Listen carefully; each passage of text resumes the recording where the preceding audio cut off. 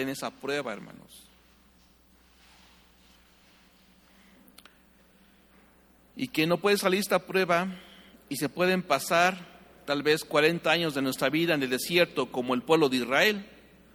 Hay muchas personas que no aceptan la voluntad de Dios. Tenemos muchos ejemplos, hermanos. Por ejemplo, aquella madre que se le fue un hijo por rebelde. En este caso, la madre debe esperar en Dios, si es que está confiando en Dios, que obrará en la vida de su hijo y que es necesario que padezca para que pueda entender el hijo que debe morir al yo rebelde y va a empezar a morir cuando pase necesidad. Pero la madre no acepta ese trato para su hijo y puede pasar mucho tiempo en esta prueba porque no acepta la voluntad de Dios para su prueba. Hace algunos años, hermanos, yo todavía no me casaba con mi esposa y yo estaba pasando por una situación muy difícil en mi trabajo y yo me quebranté en ese momento y me dice mi esposa: esa es la voluntad de Dios para tu vida. Me dolía como no tiene idea, pero ¿sabe qué? Después de que escuché a mi esposa, bueno, a la que entonces era mi prometida, entendí que así era. Doblé mi cerviz y dije: Señor, no lo entiendo, pero que así sea como tú dices. Y viera cómo descansó mi alma después de eso, hermanos.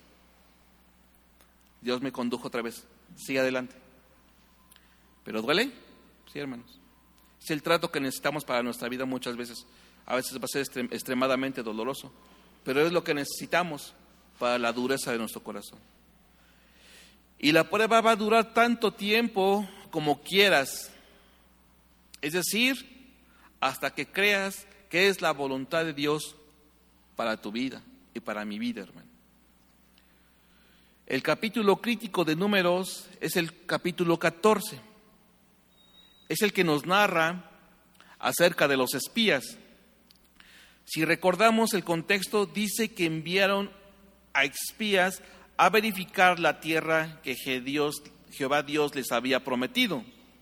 Aunque ciertamente llevaron evidencias de que era una tierra próspera, los otros 10 enviados se quejaron de que era una tierra inconquistable por el tipo de personas que vivían ahí. Pues decían: no, hombre, son unos gigantes, sí está padrísimo, dice, o sea, haciendo la traducción de hoy. Ay, sí está padrísima la tierra, ahí hay leche y miel que fluye, pero hay unos frutos enormes, la tierra es muy próspera, es fértil, es idónea para vivir, tenemos agua, tenemos todo, pero hay unos gigantes que no tienes idea, somos como langostas delante de ellos, nos van a aniquilar, mejor no le entramos. En la versión hoy, César habla hoy, así fue mi traducción, ¿no? Pero bueno, este capítulo del que le estoy hablando es crítico porque a partir de ahí esa generación perdió la promesa. Vamos a leerlo, ya nada más nos quedan pocos minutos. Números 14, verso 8. Números 14, verso 8 al 9. Dice: si Jehová se agradare de nosotros, Él nos llevará a esta tierra y nos la entregará, tierra que fluye leche y miel. Por tanto, no seáis rebeldes contra Jehová, ni temáis al pueblo de esta tierra, porque nosotros los comeremos como pan, su amparo se ha apartado de ellos, y con nosotros esté Jehová, no los temáis. El verso 10.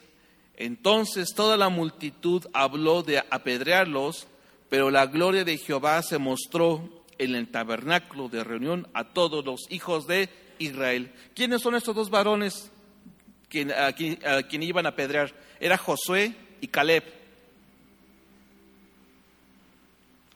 Los otros 10 espías que dieron su reporte con una expectativa como diciendo: pues sí está muy bonito, pero la verdad que está difícil.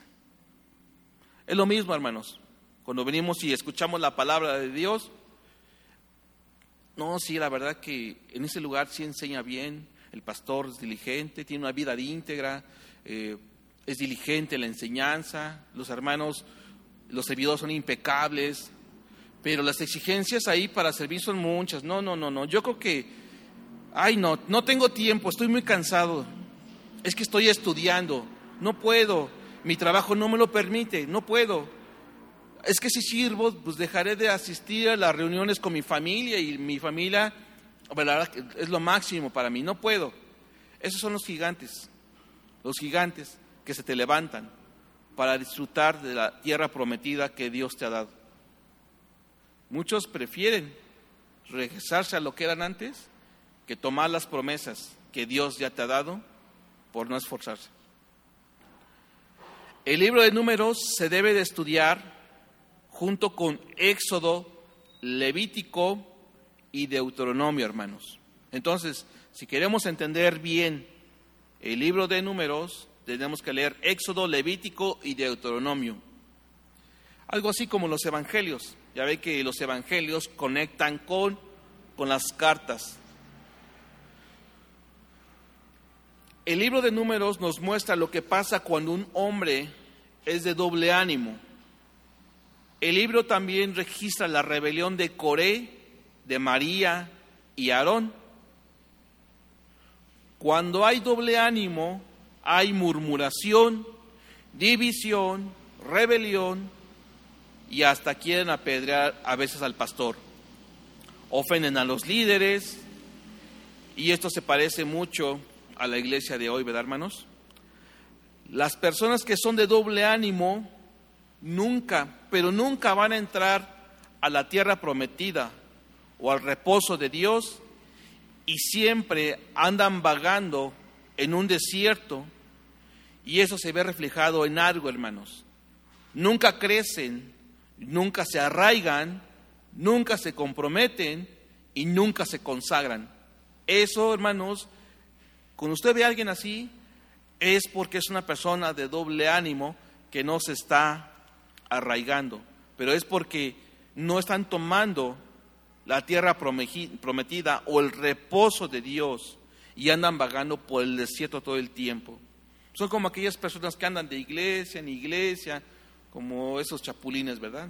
Andan brinque, encontrando la iglesia perfecta. Pero donde Dios te plante, hermanos, ahí tienes que permanecer hasta que Dios decida, si es su voluntad, moverte a otro lugar, si está en los planes de Dios. Ya estamos terminando, hermanos. Ya más esta parte. El libro de Números nos enseña que el pueblo debe funcionar como un campamento.